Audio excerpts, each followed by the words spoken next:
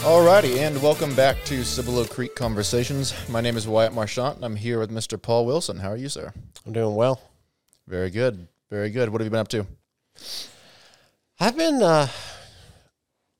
doing a lot of developing content here in the last couple of weeks. I'm teaching a new class on how to understand what you read in the Bible. Mm-hmm. And I've taught a course like that before, but I'm developing all new material for it. And so I don't typically have that class to prepare for in light of the other things that I am preparing for. So my schedule's been a little occupied with trying to get all the other things done as well as develop this new material. Yeah, I mean, even preparing for a sermon each week plus a class material is a lot. Yeah. But I'm actually absolutely loving teaching the class. It's one of my favorite topics, especially with a group of people like we have like 30 people in the class, and they're all basically there. And we had a conversation at the top of the class to talk about why did you come to the class, and they're all just good-hearted people who say, I want to understand more about what I read in my Bible.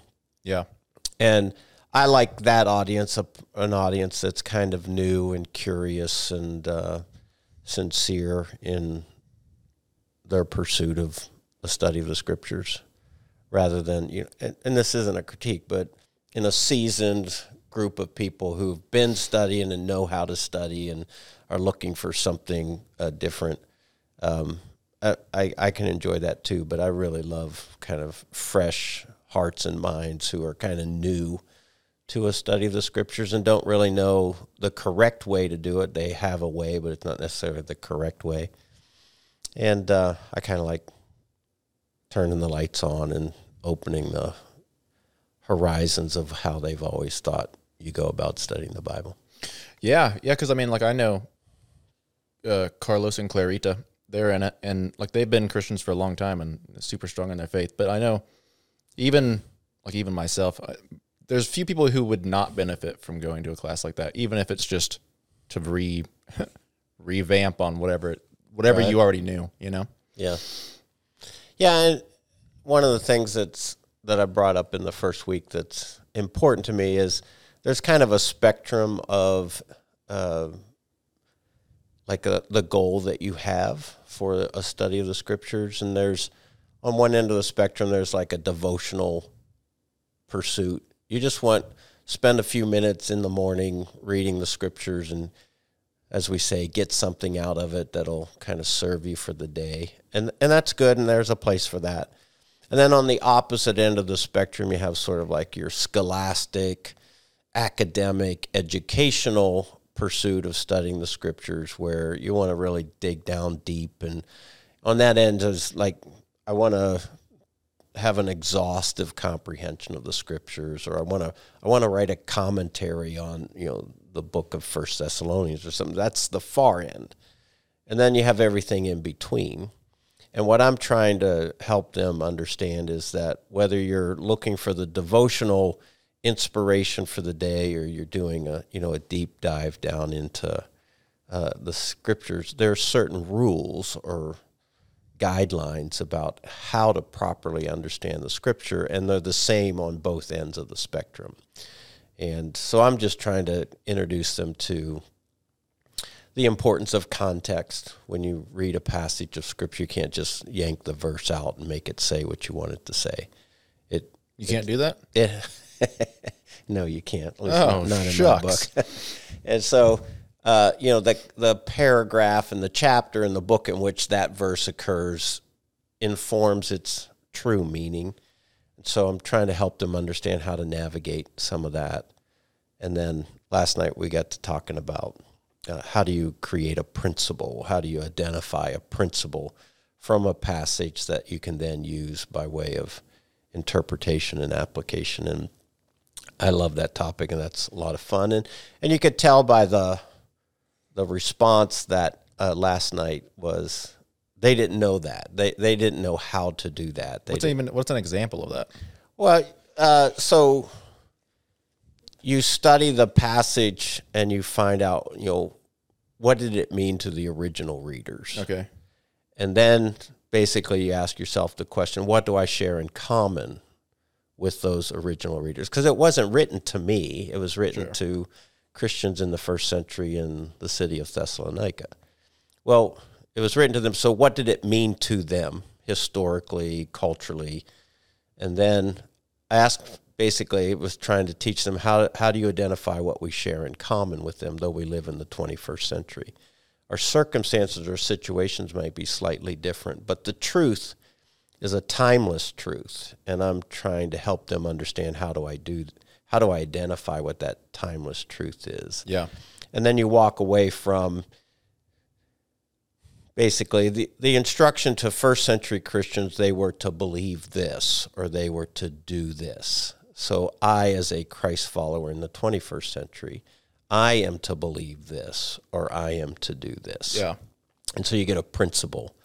And, you know, the two rules of identifying a principle is what would be true throughout all periods of time and what would be true throughout all places on the earth. And so a principle means the same to me as an American. A principle from Scripture means the same to me as an American as it means to somebody who lives in Asia, as it means to somebody who lives in Africa, as it means to somebody who lives in Europe. And so I was trying to explain that to them. Yeah. And I could tell by the level of interest that they were like, I never knew this, and this is helpful. One of the challenges of it, and I explained to them, is it could really mess with your 15-minute devotional pursuit. Yeah. Because it's not necessarily something you can just arrive at in a short little hit in the morning. Yeah. And so we were talking about all especially if you're new to it and you're not already kind of looking at things in that way.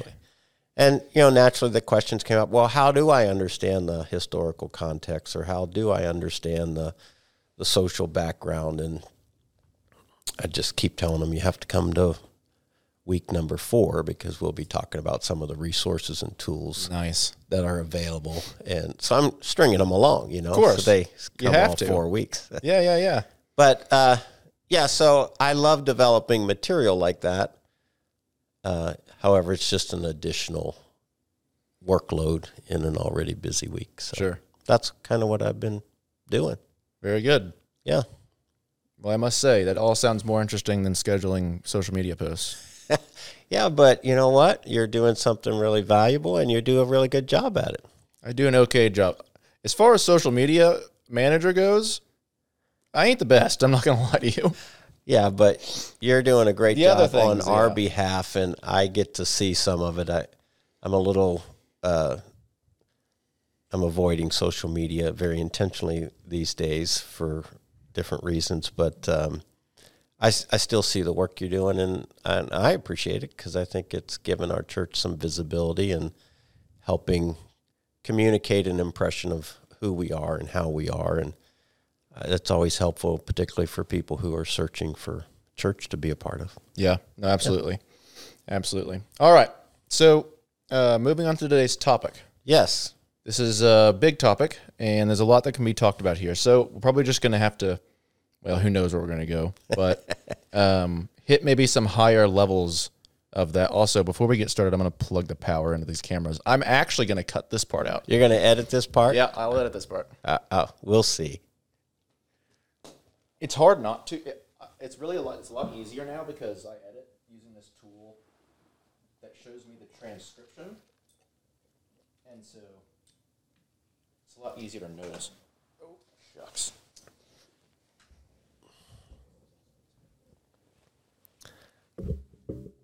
All right. Okay. Now moving on to today's topic. We're going to talk about angels and demons. All right. That's a easy one that we can say that we know a whole bunch about decisively. An easy one. So we're going to split this up, and I know that we can kind of talk about both of them in tandem, but let's maybe just, for the best that we can, keep them separated. Okay. Mainly so I can cut it into 2 episodes. But let's start with angels. So I guess just first off, what are they? What are angels? Great question. But before I answer that, Let me give you some context. So when we started this podcast, we told our audience that we would be completely honest about a topic. We wouldn't try to make ourselves out to be something that we weren't in relationship to the topic. And so just from the outset, I'd have no problem going on record saying the topic of angels and demons isn't necessarily like my forte. It isn't necessarily something that I traffic in to great detail, that I have, an in-depth understanding of the topic. And so there's a couple of things that I feel very confident about and feel like I could defend easily from the scriptures. But if you want to drill down past that kind of foundational or fundamental knowledge of the topic, then I'm certainly no expert on it. So just to say that up front. I've had a rich history kind of biblically. When I was in the third grade, we started going to a church. It was a great church. It was certainly very theologically sound. The scriptures were held in high regard. Great pastor, teacher.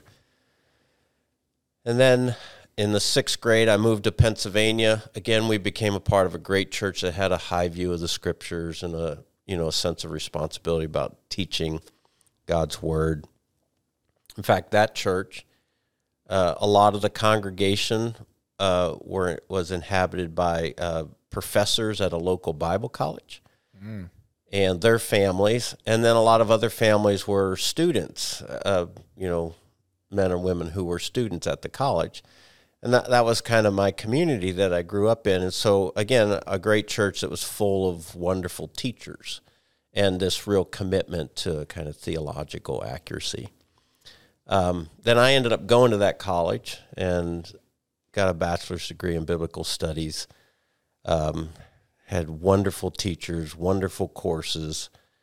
We went to chapel every day, and chapel had great preachers and teachers. So again, just this idea of my life's really always been immersed in a study of the Bible, which I'm really grateful for. Then I go off to graduate school and I get a master's in theology. I had a class in every one of the books of the Bible, had a class in all of the major topics of the scriptures theologically. I had, took Hebrew and Greek, and we had chapel every day in graduate school. And so, again, you take that kind of upbringing and then 35 years of being a pastor and primarily, teaching some 40, 45 Sundays a year. So what that means, and the reason I'm telling you all that is I have kind of a working knowledge of a lot of things related to the scriptures and to theology. In the same way that an attorney has a working knowledge of the law. Yeah. Or a doctor has a working knowledge of the practice of medicine. But none of us are experts in everything. Yeah. And so there's certain topics of theology or the scriptures that I'm pretty conversant in, just maybe even off the top of my head, because I've been trafficking in it for so long. But, if I had to pick two, so the topic of angels and demons and the topic of prophecy are not things that I have spent a lot of time really examining and pulling apart or talking a lot about. Sure. And so I have kind of this cursory knowledge of the topics. So I just wanted to kind of begin there as a level set of expectations. I don't want to sit here and portray. I'm an expert on the topic of angels and demons. Sure. But answer to your question then. Angels are messengers. I mean, that's what the word means, messengers.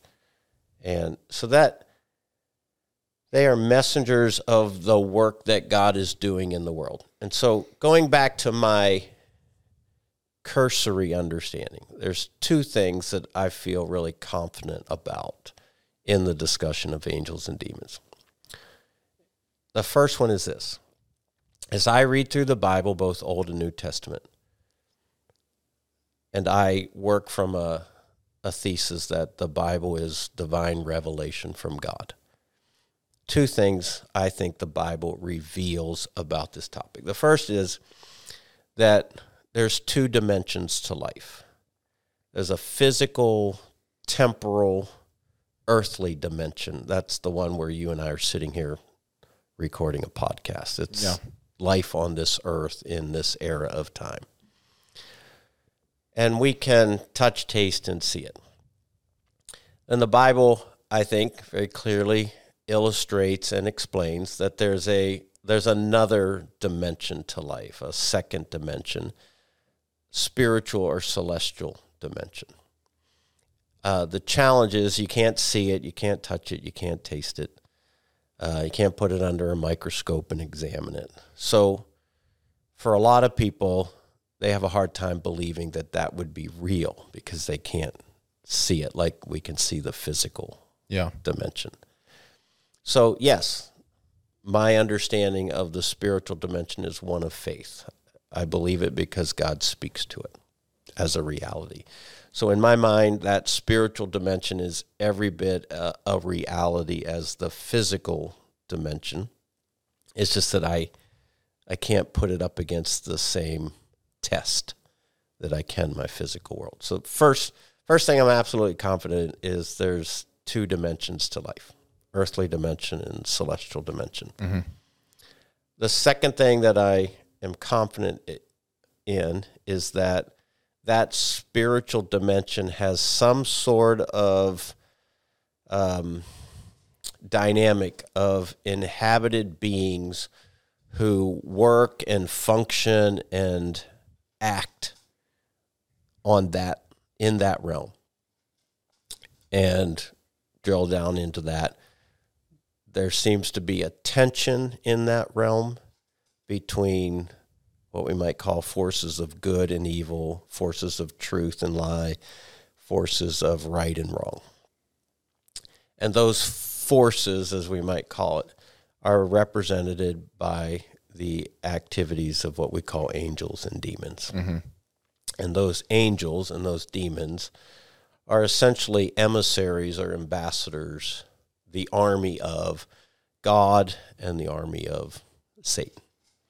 And so that's where I begin the discussion, is celestial realm, angels and demons, emissaries or ambassadors of God and of Satan. So in specific answer to your question, angels are those emissaries or ambassadors working on behalf of what God is doing in that realm when it comes to good, right, justice, love, all that God's trying to accomplish in his redemptive work that happens on the celestial realm. Mm-hmm. Does that make sense? Yeah, absolutely. That was a very long answer to your question. Well, it was just properly placing both of our ignorance before we go in making we go in making too hard. Here, let me give you the context of my ignorance. Now, listen, don't take everything I say too heavily. So I think a lot of people probably have just like some maybe basic questions about them. So, were they created or have they always existed? No, my understanding is that angels were created by God, and demons are just fallen angels. Yeah. So they all existed at one time as the same. And then, again, this is where it gets sketchy, and it wouldn't matter how much I've studied it. The scripture doesn't give us a lot of information pertaining to it. There seems to be some sort of fallout between the angels that were created, and some of them chose evil, and they are referred to as demons. So that would mean that so that's also another question that maybe has come up. I know it has for me, is that angels appear to have free will, similar to how we have it. Yes, they are beings like we are beings, except they are spiritual beings. So, again, giving you chapter and verse for all this I don't have it off the top of my head. They have emotions, they make choices, they have a will to determine what they do. Moral actors, I guess. Yeah, exactly. Okay, so as we're reading through the scriptures, and I'm sure you're familiar with these names, I guess you hear different names of different types of spiritual beings. Right. It's not just angel. Also, along with that, maybe you know something of this, but sometimes you see, we'll actually do this one first. Sometimes you see angel of the Lord or like the Lord's angel. Is that referring to like an angel or is that sometimes referring to, I guess it depends on the case, but Yeah, depends on the context, as like, we were yeah, talking exactly. earlier. But like every single time, sometimes it can also refer to God. I'm under that understanding. Is that true? I would probably more specifically say referring to Jesus, even the pre-incarnate Jesus. Because remember, the word means messenger. Yeah. So sometimes what's translated angel is really intended to be messenger. So when we see the messenger of the Lord in certain contexts, we're really referring to an act or a work of God, bringing message or standing, if you will, as the representative of God. And again, depending on where you are, that angel of the Lord is either Christ or the pre-incarnate Christ at work in the Old Testament. Mm-hmm. And then sometimes it's actually referring to an angel that belongs to the Lord. Yes. Okay. Yeah. So, for instance, an example, the two strangers that go to meet Lot, Right. were those angels, or do you think that was more? I think those are angels. Okay. Maybe. They're serving as ambassadors of the Lord, and they're going to deliver a message or to do a work. Okay. Got it. Okay. And so on to the other question I was going to ask is an angel the same thing as, I think we probably use angel broadly. Would an angel be the same thing as, say, another spiritual being that you kind of come up against in the scriptures? Like in Genesis, it said the cherubim. Right. How do you pronounce it? Cherubim? Cherubim. It's good. They were set to guard the entrance of Eden. Right. God put them there to guard the entrance of Eden. And so are those the same, or is that a different type of spiritual being altogether? What do you think? No, I think those are angels, maybe just for language's sake, probably different classifications in the sense, and again, I think I can do this. If not, it's Sybil Greek conversations, and so in the sense that in like the military, you have colonels and you have lieutenant colonels and you have generals, and you have these different ranks. I think the different names that we see, seraphim, cherubim, these are just maybe different roles or different ranks of angels and what their assigned duties might be. And again, that's kind of my take on that. A lot of them look pretty different too. So you have like the cherubim that were there, and then another one that comes up is seraphim. Those are described in Isaiah in the throne room of God. They were there constantly worshiping him. They all kind of look different. A lot of them have wings. But I know the seraphim have like eyes all the way around them, I think. Anyways, maybe, so like different ranks is a good way to look. What about different, like, so you have like dog, but then you have different types of dog. Okay. So it's like a type of animal or type of being, but then there's different. I'm not saying no. I'm saying my best understanding of that is More rank, more role. more role. The role that they play in their assigned duties on behalf of the king or Okay. God. And, I mean, while you mentioned it, I'm not necessarily sure that angels have wings. I'm not necessarily sure they have eyes all around their head.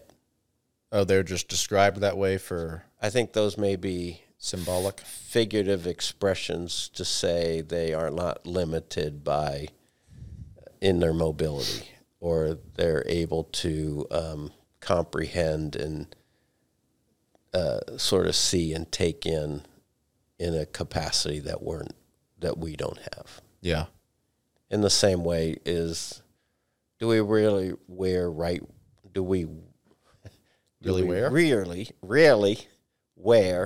robes? Say that fast. Really Do we really wear white? really wear white robes in heaven, or is that a metaphor or some sort of figurative expression to say that we live in heaven in our righteousness? Again, is that some of the limits of God trying to describe something so beyond comprehension that he was reduced to using terms that we could understand? Now, again, I'm not saying they don't have wings.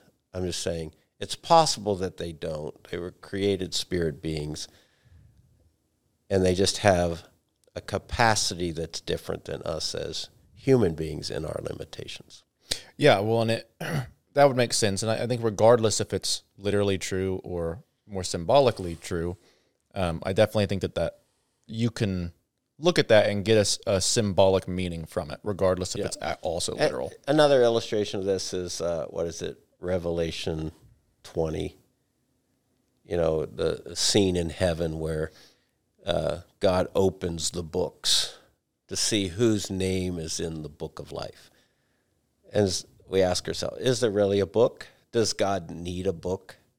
If there is a book, he wouldn't need to open it. He wouldn't need to open it because he knows all. So is the book just simply a figurative expression to say that God knows who has a relationship with him through faith in Christ and who doesn't, because he has an infinite expanse of knowledge? So again, I'm not taking anything away from that. Again, that may be poetic ways of being able to portray something that we wouldn't otherwise be able to comprehend in our limits as human beings, trying to understand the divine and the celestial. So in the same way that I'm just saying, God doesn't need a book, I'm also open to the idea angels don't really need wings. Yeah. It's a way of communicating a capacity that they have that's very different than mine.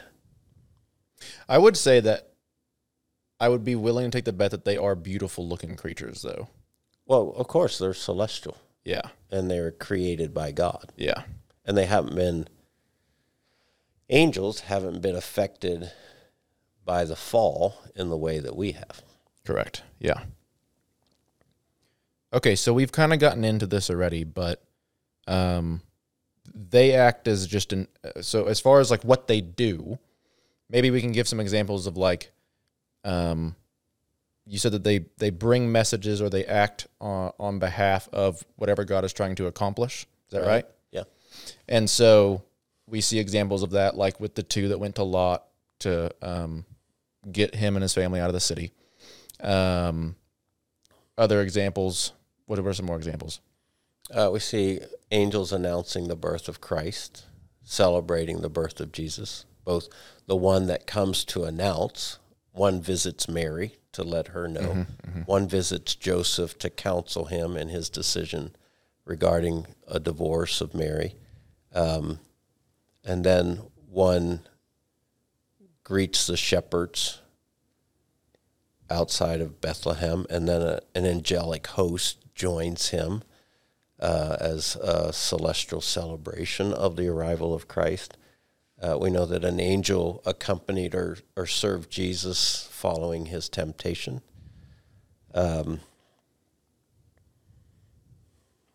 Angels appeared to Abraham in the Old Testament. An angel stopped him from sacrificing Isaac, correct? Yes. So again, sort of an understanding of angels and or demons is sort of like doing a puzzle. You got all these pieces and they're scattered throughout the Bible. And what you have to do is sort of put the pieces together to create the picture. And so you have pictures of angels arriving on in important moments in significant scenes of Scripture. And they're announcing a message or they're protecting. And so you start putting together, well, this is what angels do. Yeah. They serve as voices of God. They serve as the ones who execute something that God has established or God has enacted. And so I can't be specific about all that they do. I just have illustrations of things that they have done that are recorded in the Scriptures. I found Hebrews 1:14 kind of summed it up well. It just said that are not all angels ministering spirits sent to serve those who will inherit salvation? Yeah, it's just to work on behalf. So it's one verse, but it's, it implies a lot. It implies that they serve as, these ministers. And then that's also probably the key verse, maybe the only verse, that really suggests there might be like something we refer to as the guardian angel. That somebody's assigned to us as sort of a celestial ambassador on our behalf. So I actually found some other ones that I think probably, at least it's where Wayne Grudem says the strongest argument. Wayne Grudem. Yeah, the strongest argument for them are, but he addresses it, and we'll get into that. Okay. Shortly. Okay, so do they, would you say, this kind of goes back to this whole problem that a lot of Christians today experience, which is like with praying, for instance, or with God talking to us. We see all these examples of like God being very evident, making himself so evident to people and different people throughout the Bible, talking to them literally or showing up somehow or doing something miraculous. And we don't see a whole lot of that today. And so in that same way, would you say that angels, like, do they interact with people in the same way now? What is the relationship between us and them now, do you think? Yeah, I kind of put angels in this angelic activity. I kind of put angelic activity in the same category as I put miracles. People have the impression that miracles happened all through the Bible, and they really don't. Miracles happen at key periods of history in the Bible, and particularly periods of history where God is doing something new. Yeah. He's either doing something new or he's revealing something new. So actually what you see is miraculous activities. There's miraculous activity around Moses. There's miraculous activities around like Elijah and Elisha. There's miraculous activity around certainly the life of Jesus. And there's miraculous activity that we see in the book of Acts. Well, there's a lot of other books and a lot of other history that passes in Scripture that doesn't have to do with those 4 or 5. And then you don't really see miraculous activity in Revelation as much as you see angelic activity. But you don't see a lot of miraculous activity happening elsewhere in the New Testament. Mm-hmm. So then like I said, I put them in the same category, is that we see like these heightened moments of angelic activity around significant events, the birth of Christ, the resurrection of Christ, the presentation of the gospel in the new era of the church. You see these sorts of things. And so in response to your question, I'm not necessarily expectant that I'm going to see them in the same way today as people encounter them in the Scriptures, because in some sense, God's not doing anything new. He established the church, the gospel, as being kind of the central components of this era in which we live, and he's not changing that at this point. Well, and now we have something that most of the people all of the people in the Old Testament never had, which is the Holy Spirit. That we didn't have the Holy Spirit, and they didn't have a completed Scripture. They didn't have a completed revelation, recorded revelation of God.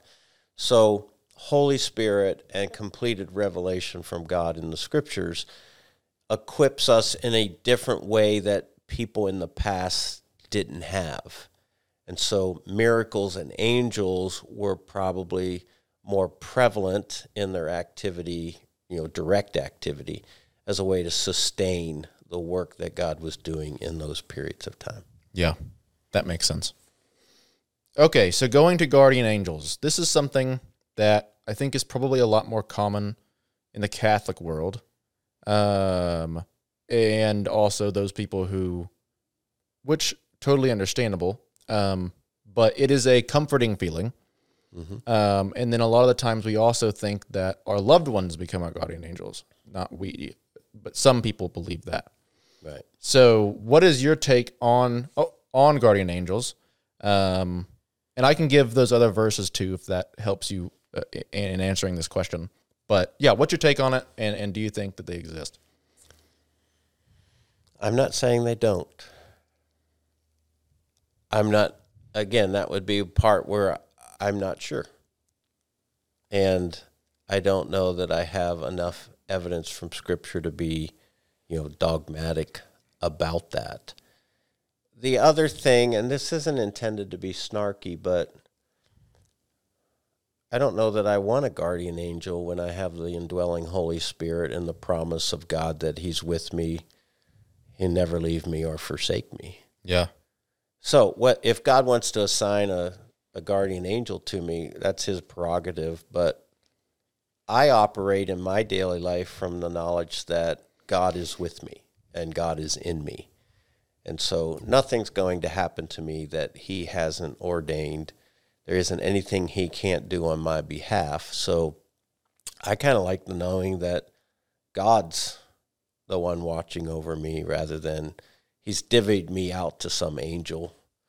It's not like He's so busy that He can't keep up with everybody because He's unlimited in His capacity. So again, I'm not saying there aren't guardian angels. I don't see a need for one.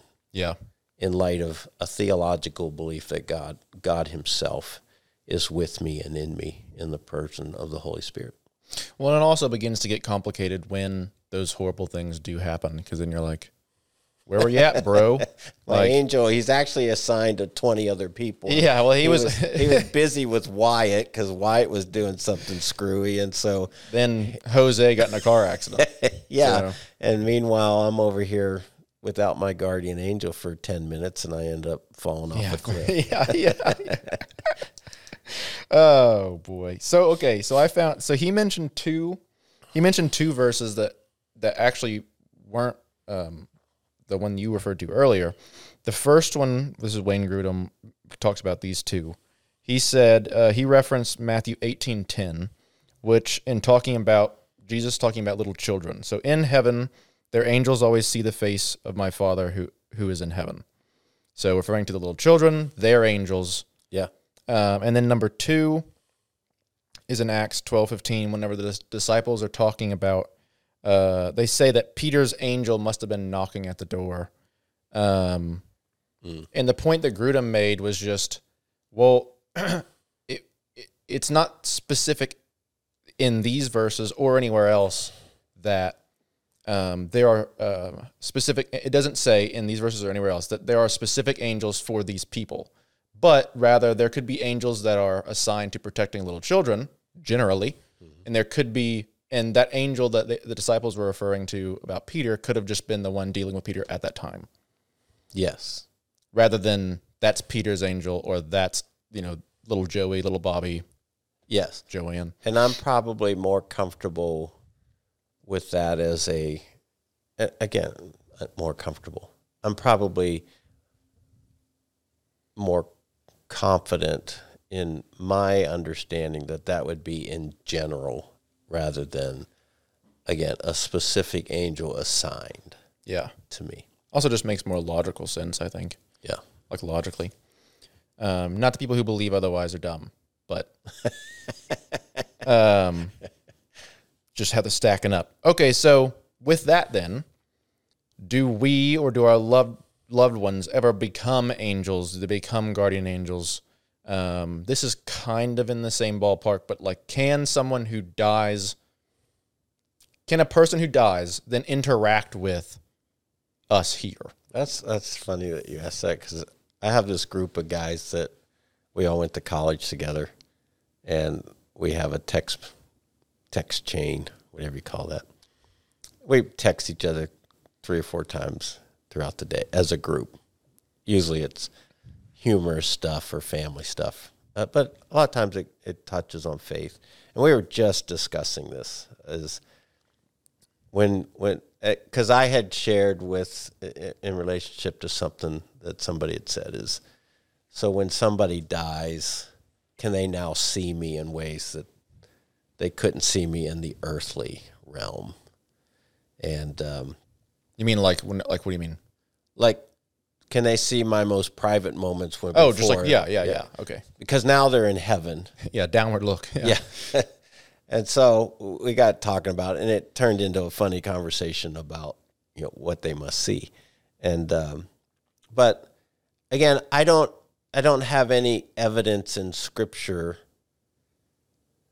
that that's true. I guess somebody could use the whole story of like Lazarus in the Gospels, where he's in heaven. I mean, where he's in Hades and he's like pleading that somebody go and tell his relatives.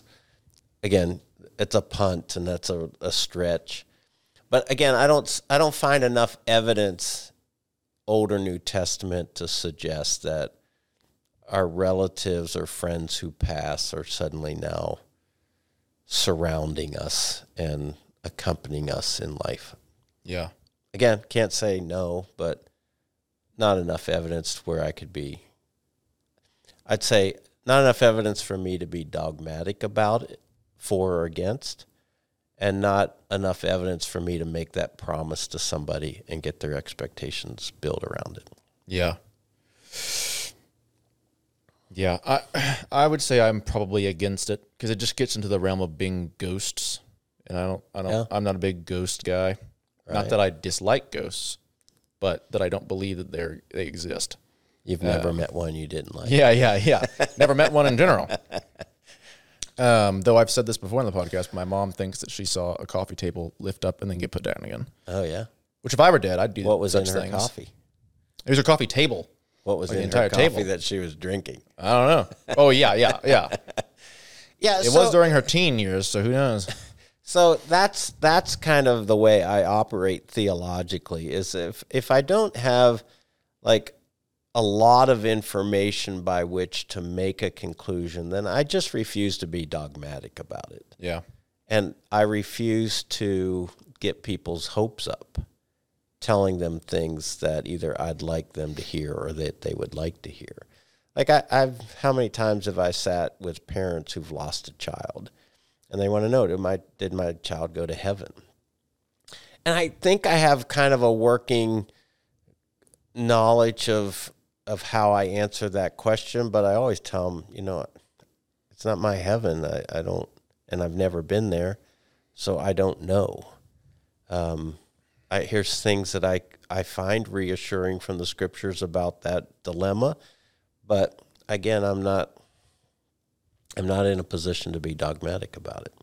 So the same with guardian angels and what relationship our friends or family that have passed have to us. I just don't know. Yeah. The best thing that I have is God himself putting something, because a lot of this comes from things that just kind of seem like they're connected, but they're like 3 steps out connected. Yeah. So like, well, my aunt really liked this whatever, and it showed up here, and it's like, so it's like, Oh, it's all these small little connections, and it's like, oh, it's probably sending me a message. And I don't know. I think it can get dangerous if gone into too far. Yeah, I've read stories. I've actually known people that go, I see a cardinal, and I'm sure they'll say that's my grandfather. Not the cardinal is my grandfather, but the cardinal is a message from my grandfather. Or I find a penny on the ground, and every time I find a penny, that reminds me of my mother. And again, I'm not one to take that away from somebody, but it's not how I go about operating. A friend of mine who should have never done this because it's a cult, but they went to a psychic. Oh, yeah? And, because somebody in their family passed away. And the psychic said that if you ever find a white feather in your room, that's a sign from your relative. Well, they have pillows that have feathers in them. Right. And it's like, but they were like gung-ho. They were like, yep, that's my relative. And I'm like, but you have pillows with feathers in them in your bedroom. Right. So yeah, that's where I think it can get dangerous, because then people can start to take advantage of you in that way. They can take advantage of you. The other problem with it is it seems like a substitute for the biblical ways that God has promised to reassure us or encourage us or to comfort us. And so I don't like the substitutes. That's why I was saying I have on good theological authority that God is with me and the Holy Spirit indwells me. So why do I need an angel? Yeah. It just seems like a substitute. Yeah. You're going outside of the spiritual tracks, and I think it can start to get dangerous there, because you're not looking at, like, why are you substituting it out? Which I know a lot of the times it's pain or sorrow or something that makes you go there. But okay, so we don't turn into angels, and I think you and I probably land on, more often than not, they can't interact with us. Or people who've passed away. Correct. Or more than likely.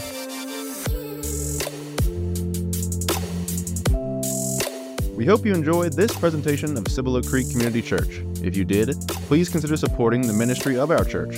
Your donations make a difference. To check out more resources or to share a gift, please visit us at cibolocreek.com. Thanks for listening.